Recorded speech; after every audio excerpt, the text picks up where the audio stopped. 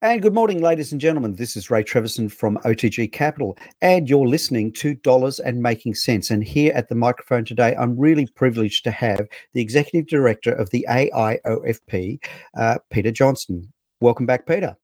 Oh, thanks, Ray. Now, good evening to your listeners. For those of you that may remember, Peter came on the show a little while back and a little time back now, and we had a discussion at that time. Maybe it's good to refresh people's memories about who the AIOFP is, its constituency, and how long you've been around, Peter. Sure. The AIOFP stands for the Association of Independently Owned Financial Professionals. We've been around since 1998. We're all the independent and independently owned advisors around Australia. There's about 5,000 advisors amongst our membership, back through about 140 different AFSL holders.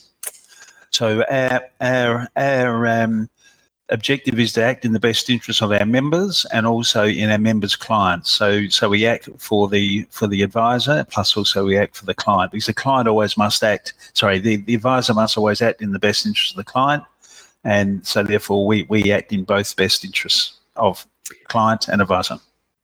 So the last time we had a lengthy discussion, it was really all about what the AIOFP had done in writing an open letter to ASIC and also to the Minister of Financial Services, Senator Jane Hume. Maybe it's good to cast over just a minute or so, what the main thrust of that letter was all about. Sure. Well, it's about the treatment of advisors and about the treatment of their consumers, because advisors are consumers as well, because we do consume products from the marketplace on behalf of our clients. So what we've been unhappy about is this legislation, which is what Senator Hume wants to put up about the compensation scheme of last resort. And the biggest problem over the last 40 years in Australia for consumers and losses regarding in investments has been the failure of managed investment funds or managed investment schemes. And there's been about 40 billion, which has been lost or impaired since 1980.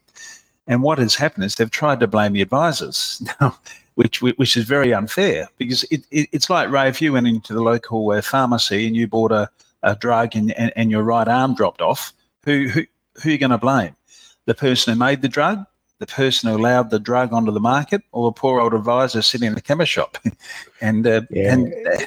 It's a good analogy, actually. It's a very good analogy now that you vocalize it that way. And I think it's really important for people to understand. And being an ex-advisor myself, you can only deal with the products that you have at your disposal. And so you take on good faith the things that are told to you in the product descriptions and the terminology around PDSs and IMs, product disclosure statements and information memorandums. And then you obviously have to rely upon the good faith and goodwill of those companies in question to actually deliver their promises. And I think you rightly point out, if the product fails, I can't imagine, unless the advisor is complicit, which is not all that often, I'd still scratch my head that they can be held entirely liable. So let's move on. Much of the background to the CSLR, the Compensation Scheme of Last Resort, is backgrounded in the Hayne Royal Commission. And I think it's worthy to talk a little bit about that Royal Commission and just maybe go over and refresh memories about why the Hayne Royal Commission was established, who established it, and a little bit of history there. So Peter, do you want to go over a little bit about why that RC was initiated in the first instance? Oh, well, there have been calls from many sectors of society over many years for a Royal Commission to look at what the banks are doing, what other financial institutions are doing. And I think there's a fair bit of political pressure was finally put on Scott Morrison, and he then called a Royal Commission into the financial services area. And this is where Commissioner Hayne had a real close look at the way the industry works.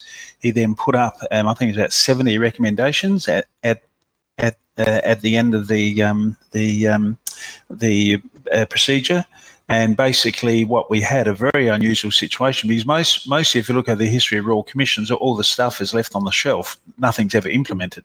But this was different this time, because it was right at the beginning of right around the 2019 election, and you had both sides of Parliament saying, yes, well, we're going to implement whatever it is. And the bizarre thing about it, they didn't know what they're going to be. So they said we're going to do it, whether it was good or bad. Anyway, so what has happened? One of those recommendations is this compensation scheme of last resort, which we agree with. We think it's a great idea, but however, there's a few tricky things to it, which we think Minister Hume is trying to help the banks out here against the best interests of their consumers. And but before we get into that, I just want to cover off just one thing before we get stuck into the CSLR, Peter. Before the commission even got started, I can remember a lot of the commentary at the time. Firstly, I would certainly characterise the government of the day as being very anti the Royal Commission. And I know Scott Morrison at the time was the Treasurer.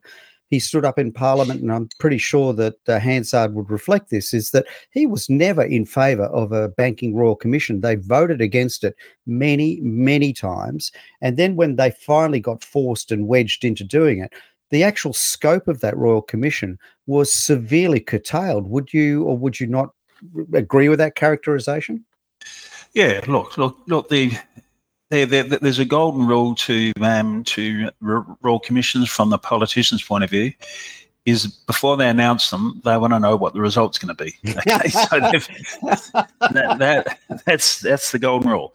So I couldn't agree with you more, Peter. Look, I come from a background of consulting, and I come from a telco era where I worked for Telstra for many, many years, and we always used to joke that you never hired a consultant to deliver a report that you didn't know was going to be in the report at the end of the day. Otherwise, why pay the money in the first instance? And absolutely, my word, the RC for around this banking Royal Commission, I have to say they applied the kid gloves to the banks, given that, you know, some of the AML, the anti-money laundering contraventions that one or two of the banks were actually particularly guilty of, really got very short shrift from the media and also the government. And I just scratched my head going, wow, it's akin to being whipped with a toothbrush, I felt at the time. And so we sit here now a couple of years later, where we've got the report that was delivered in 2019, and the CSLR is about to become legislated. And I guess part of the dilemma we now face, and the reason I invited you back onto the show, Peter, to have further discussions around this, is that the CSLR on the surface, and when you read the legislation, and I've actually gone in and read the report that's actually on the government website, it sounds great from that perspective, but there's some real glaring omissions, aren't there? Yes, look. It's we conceptually like it. We think it's great for consumers, and but what we don't like is what Senator Hume has decided to do is modify it to what Hayne wanted, and that is the sticking point. So the first thing I'll say to your viewers, if they like what we're saying, they should send an email or write to the local member saying, "Listen, we don't like this. We want this changed." Now, what they've done, they've one of the tricks which the politicians put through the upper house, they put in place what's called omnibus bills, right? And what it is where they attach two bills together. The one up front is the sucker bill, which that sounds fantastic. That is great. Let's go ahead with it. And then the one attached to it is the controversial one. They're trying to push through without anyone watching. And that is what's happened with this compensations fund scheme of the last resort. So the first one up front is the Financial Accountability Regime, the FAR. Over the last 30 years, I've been in the industry 40 years. Whenever you see the banks getting into trouble with massive fines from ASIC for being bad, you never see a person actually get banned. Okay, it's never a person, because that person who's responsible for this behaviour disappears somewhere in the bank or retire or do something, and then the bank gets a massive fine, but no person is actually banned or taken or taken a task over it. So this is where they've put in this financial accountability regime, which all makes sense. Yes, we can finally now nail these people for making bad mistakes. Now, if that was a financial advisor and an independently owned financial advisor, they would be attacked by ASIC, banned, named in the paper, etc., etc. But when it comes to the banks, no person was ever banned, and they all disappeared into the mire. So basically, what Senator Hume's trying to do is to put the omnibus bill through, which is the FAR, which everyone agrees with. Then attached to it will be the CSLR bill, which is the one where we're saying, well, there's a few admissions here. Okay, now, so let's hold that thought for just a moment. It's just about time for a break now. So you're here on Dollars and Making Sense. I'm Ray Treverson from OTG Capital, and I'm here at the microphone with Peter Johnson from the AIOFP. He's the Executive Director, and we are talking about the CSLR, the Compensation Scheme of Last Resort, and the Hayne Royal Commission. And we're going to go for a short station announcement. We'll be back with you very, very shortly.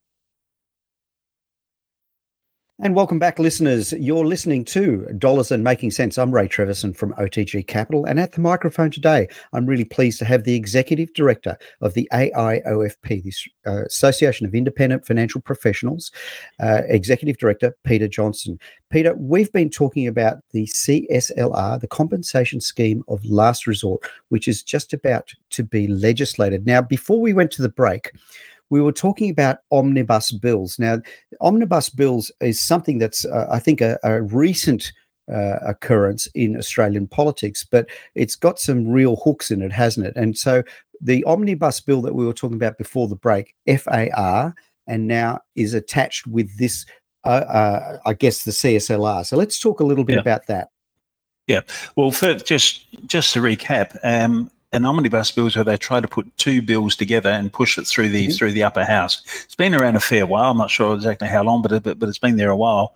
So what they do, they put up the sucker bill first, which is the one about the financial accountability regime, which is having a go at specific people who've made mistakes, which is what we applaud. And then what they do, they attach to it a bill which is controversial, which they're trying to push through without anyone. It's a bit of a sneaky way of trying to push something through without anyone seeing it, which is commonly called politics. So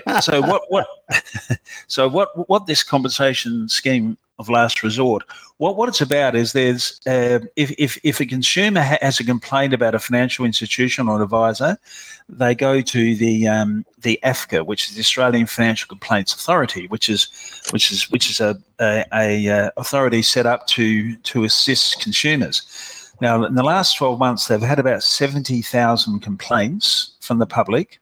Can you say that again? How many? 70,000 complaints, which it's in their annual report.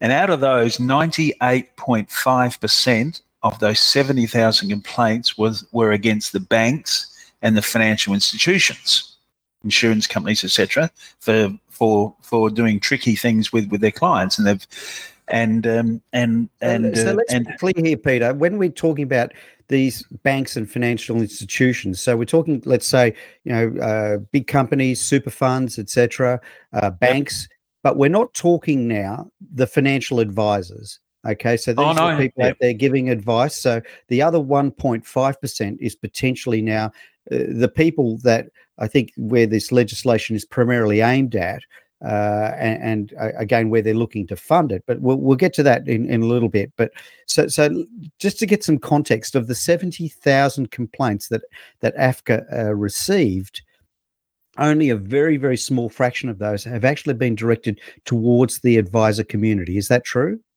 Only 1.5%, and 90% of those were settled. So we're talking 0.002% are about advisors. And this is where people who, because the advisory group had to go into administration, okay, this is where the consumers did not get their money back. Okay, so this is why they've put in this compensation scheme of last resort, because there's only a very few never got their money back. And we believe all those who didn't get their money back, this is consumers, was based around a complaint about a product failure. Okay, so it wasn't poor investment, poor strategic advice. It was about product failure, which is in the land of. So likely a fund managers just picked up the money, shifted over to the Cayman Islands, and skedaddled. Well, yeah, there's fraud, which we can talk about in a sec. Yeah. There's fraud. There's just mismanagement of properties or equities or whatever the case may be. So what the government's trying to do is plug that gap of where people don't get their money back through an AFCA determination, okay, which is only a very small, relatively speaking, a small amount. But what they're trying to do is exempt the banks from having any accountability. We're saying, hang on, the banks are 98.5% of all complaints. Well, banks and other institutions are 98.5% of all the complaints, and you don't want to include them, which is just, we say, how can you possibly justify that? Plus, also, what they're trying to do is what Hayne wanted to do was to backdate the commencement of this scheme to the 1st of January 2009. Now, the reason for that, because back in mid-2009, there was a massive $180 million fraud, a superannuation fund, okay, which was an APRA-regulated fund. The money was stolen via Hong Kong.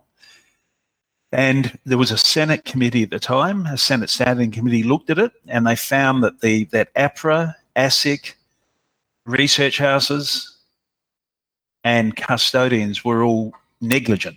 Okay, so there was a rule. So therefore, the Senate committee recommended that everyone get compensated, which was the fair thing to do. But suddenly, I won't mention this politician's name, but he was minister at the time, and he stepped in and said, right, anyone who invested in this fund which was defrauded, if they did it via their self-managed super fund, they weren't covered. We're saying, how can you work that out? They've gone into this fund, which is APRA regulated, which was defrauded. Everyone else is to blame.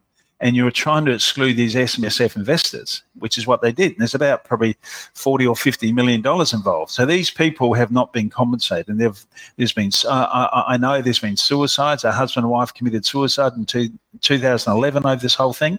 So these people have lost their life savings and very unfairly. So Hayne's trying to compensate for them. Let me just pick that apart a little bit, Peter, because I'm actually an SMSF trustee. I run my own self-managed super fund, and given the fact that having done all the education around being a trustee of my own fund, much of what they tell you is that everything you do in your fund, you are responsible for. So if something goes wrong, it's on your shoulders and you have no recourse. Is that the kind of thing, though, that I think they saw a tiny crack and have driven a dirty, great big Mack truck through it to say, okay, that's the guise of being a trustee with your own SMSF, so therefore we're going to make you pay for it. Yeah, well, what they try to do was dirty up, makes SMSFs look unsafe, which is very unfair. Because whether you went directly into this defrauded fund via your SMSF or you went directly yourself, you still went into an APRA-regulated fund and the fund got defrauded. And you still got done over, didn't you? Yeah. So it doesn't matter how it went in there, but behind this decision there was politics because the industry funds were pushing for the people with SMSFs not to get covered because they wanted them to look bad in the eyes of the public. So it was all politics. And unfortunately, this minister at the time agreed with them. And so therefore, these 40 or 50 people lost their life savings, lost all their super, and they're all in their 50s, 60s, and 70s. It was just terrible. So what Hayne's trying to do is to look after them. So what Hume's trying to do is, no, we're not backdating it. We're going to start it upon the legislation date, which is sometime later this month when they reset it the last week of this month, which is unfair to these consumers. Plus, also, we suspect that there's some of their supporters. Ray, what we've got to face here, the reality is that the banks and the institutions support the Liberal Party, and the industry funds support the ALP. Okay, that's that is a broad difference. That's as plain as the nose on one's face. Yeah. And I guess I try and get some context sometimes, Peter. I try and get some context. And when I was reading through the kind of caps that are in the legislation and the kind of funds that are being levied, we're not talking a huge amount of money. But the problem that we've got is that this sector is being picked upon to self-fund a whole bunch of stuff that potentially should be government funded. And I just... For the listeners' benefit, I want to get some context around this potential compensation scheme and $50 million. Now, it's well reported in a number of the press outlets today and in the past months and so, and I'm sure it's going to be raised during the next federal election. 38 billion with a B, $38 billion of JobKeeper funds were given to companies that did not have a reduction in revenue. And the coalition refuses to name them. And the few that have been named have given some of their funds back that they just didn't deserve. And we're talking now about 50 million, which is an absolute fraction of the money that Frydenberg flushed down the toilet, $38 billion, which has to be paid for sooner or later. And so when I get context around a bunch of people that got defrauded on APRA's watch, on ASIC's watch, and people are happy to sit by and just go, well, tough titty. I just sit there and scratch my head and wonder where any element or even fraction of compassion exists when it comes to adjudicating how taxpayer funds gets divvied out at times. And I got to say, I hope this kind of discussion is front and center when we come up for the next federal election, which is due between now and May of 2022. I really see this. I mean, people talk climate change and the like, but more closer to home, this blatant abuse of taxpayer funds, I think it needs to be addressed front and center. And this CSLR, again, looks at a type of compensation scheme. And Peter, you've seen this directly as well as I have, that the kind of things where ASIC simply comes to the advisor community and say, here's your bill for next month, for next year. Too bad, we're just raising it. You know, what was it? It ended up being raised, I think, 230% in the last 3 years. And nobody cared. They're advisors and this community that just seems to be picked on. And now the CSLR is yet another example where I just see the constituency being taken for granted. I think that would be fair to say, would you not? Oh, definitely. Look, plus also what Senator Hume's trying to do also is to put that cost not on the banks, because she doesn't want the banks involved with this scheme, which is wrong. She's suggesting that it should go on the PI insurance of the advisors, right? Now, all that's going to happen there is the PI insurance premiums will go through the roof, and the advisor then puts that cost back to their client because they have no choice, because that's the cost of doing business. So again, consumers pay again, and it is just unconscionable. And the point I was making before is that the banks back up the Liberal Party, right? And this is where they're doing a favour for the Liberal Party here, because there's got to be a fund manager who had a problem post 2009 who does not want this backdated because they're caught with consumer losses. And so they'll get besmirched, won't they?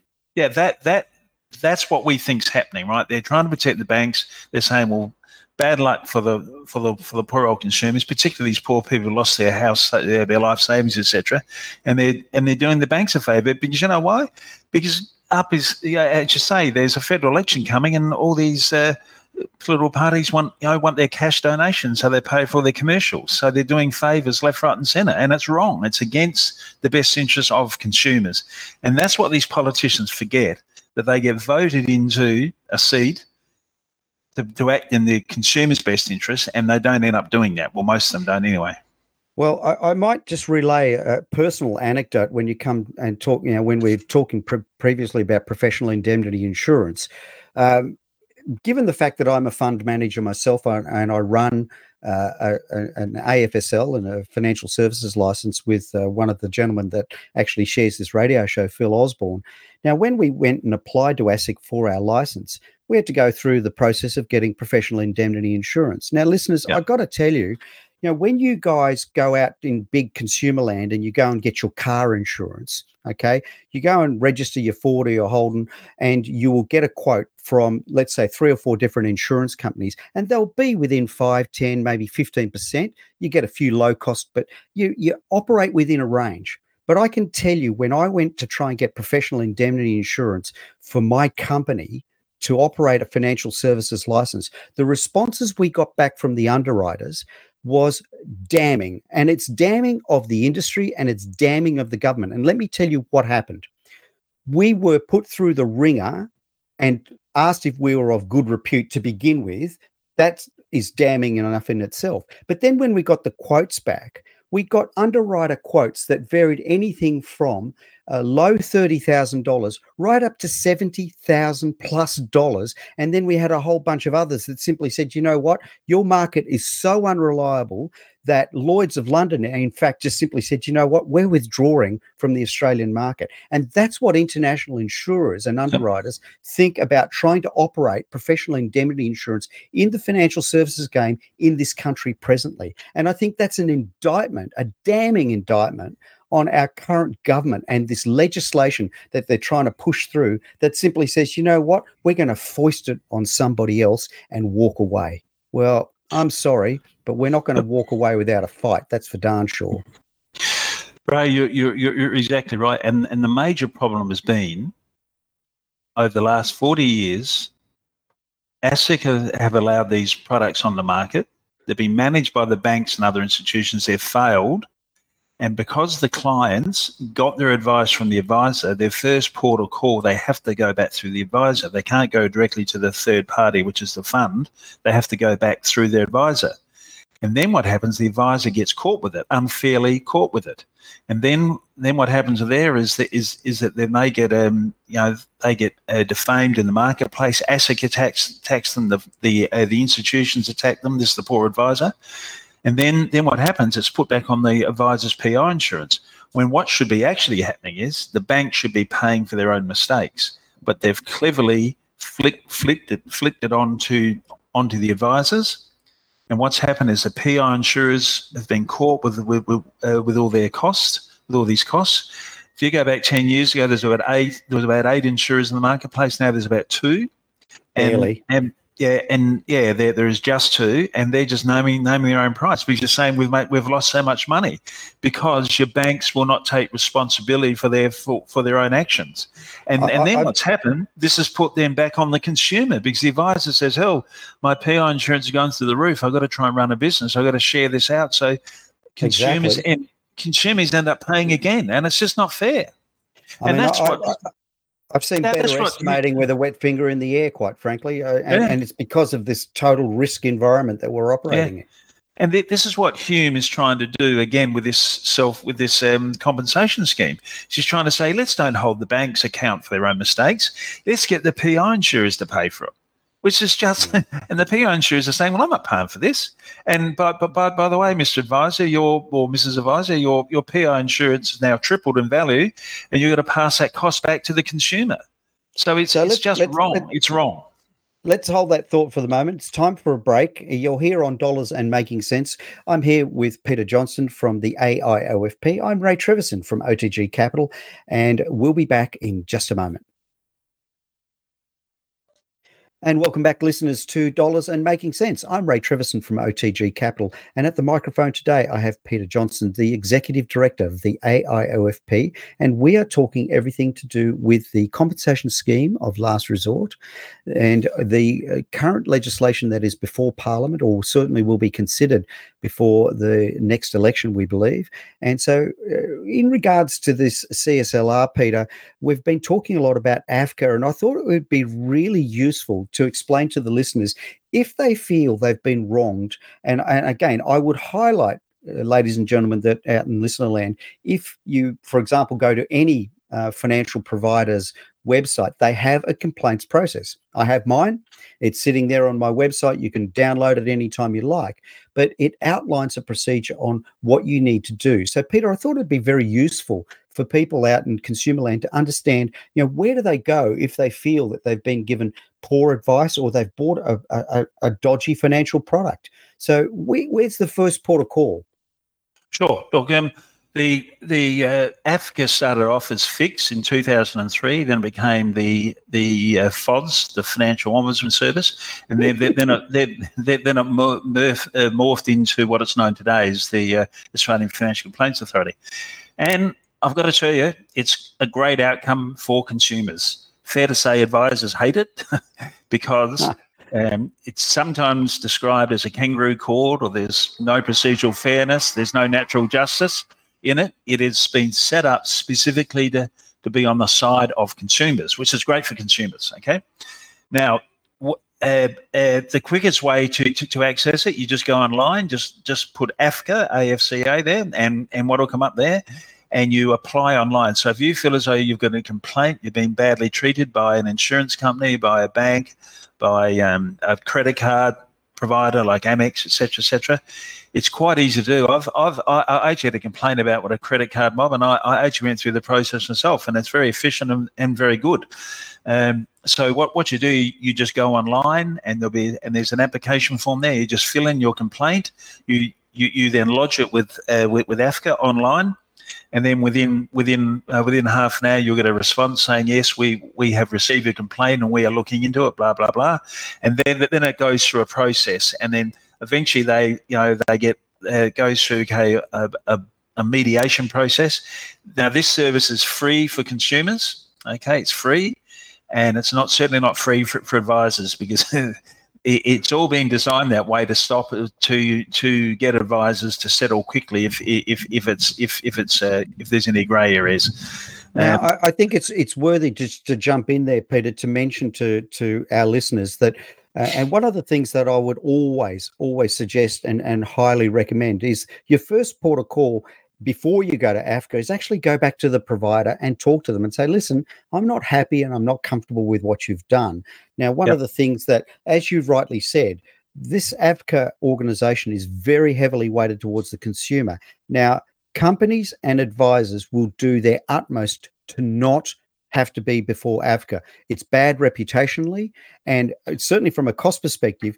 For those of you out there, there is no procedural fairness, because if I get dragged in front of AFCA, I have to pay whether I win or lose. So even if somebody comes to me with a vexatious claim, it is in my interest as a provider to settle that claim, even if you think you're hardly done by, because if you go to AFCA, I pay costs whether I win or lose.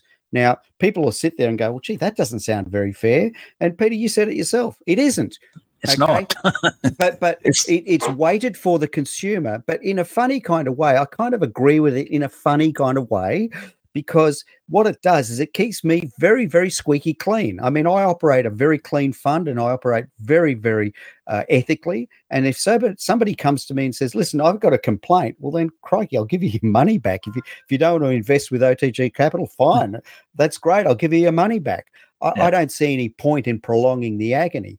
But there are players out there that love litigation because they seem to draw them out until they fatigue the consumer.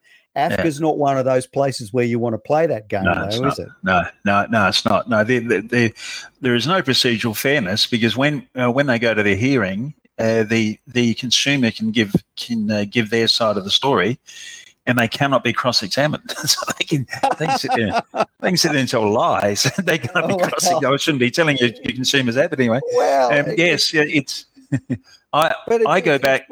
Yeah, it's just one of those things, I guess, Peter. When I look at I'm actually looking at the website right now, and again, for the listeners' benefit. So, we consider complaints. So they've written on the front page of their website, we consider complaints about credit, finance and loans, insurance, bank deposits and payments, investments and financial advice, and superannuation. So they've pretty well covered the gamut, haven't they? Absolutely. And it's a great service for consumers. I go back to the 80s and 90s with advice, and back then, poor old mum and dad didn't have a leg to stand on. Okay? No, they didn't, did they? Which was bad. So like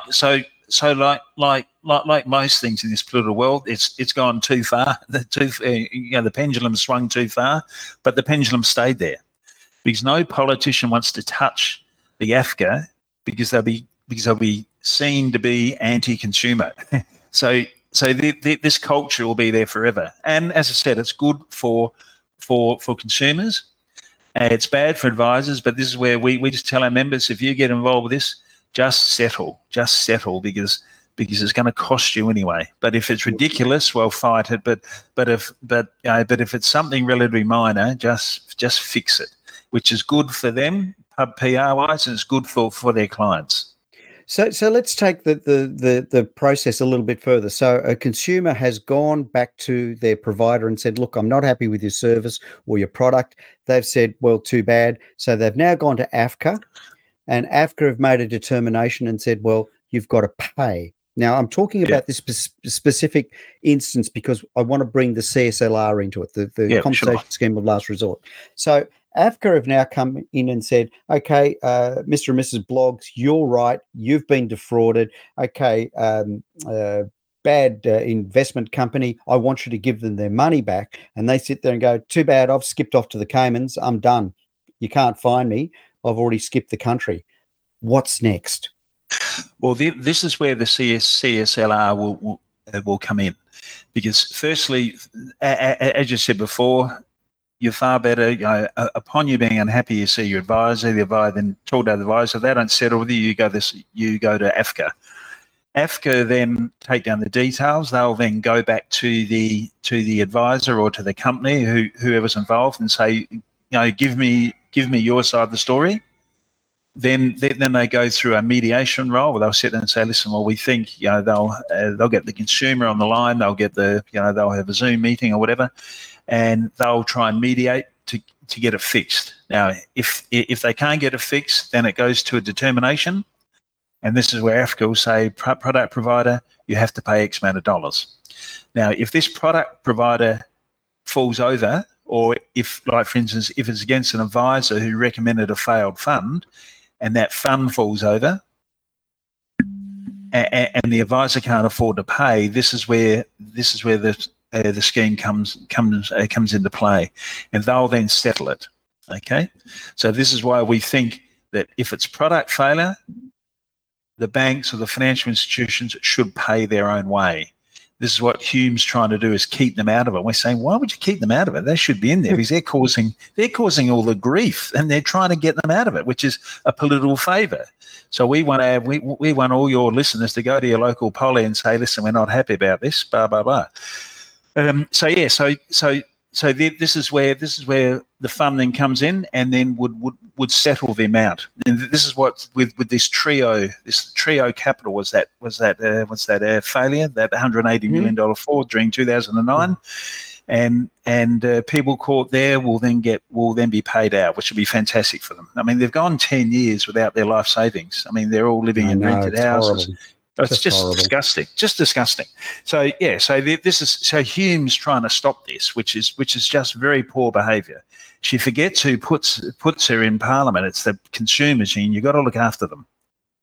Well, I guess the time of reckoning will be there. I've often commented privately and even on my market wrap at the end of my my radio show, Peter. I still personally think that we're going to be in an election before the end of this calendar year.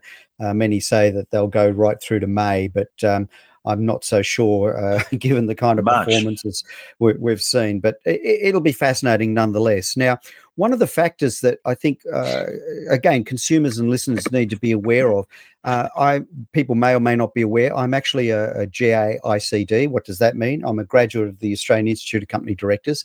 And as a member of the AICD, I keep abreast of, a group of people in the country. I think there's about 40,000 members of the company directors. And one of the things that's coming in very soon is going to be something called director numbers. So in other words, you're going to have a number associated with your directorship. Now, what does this mean?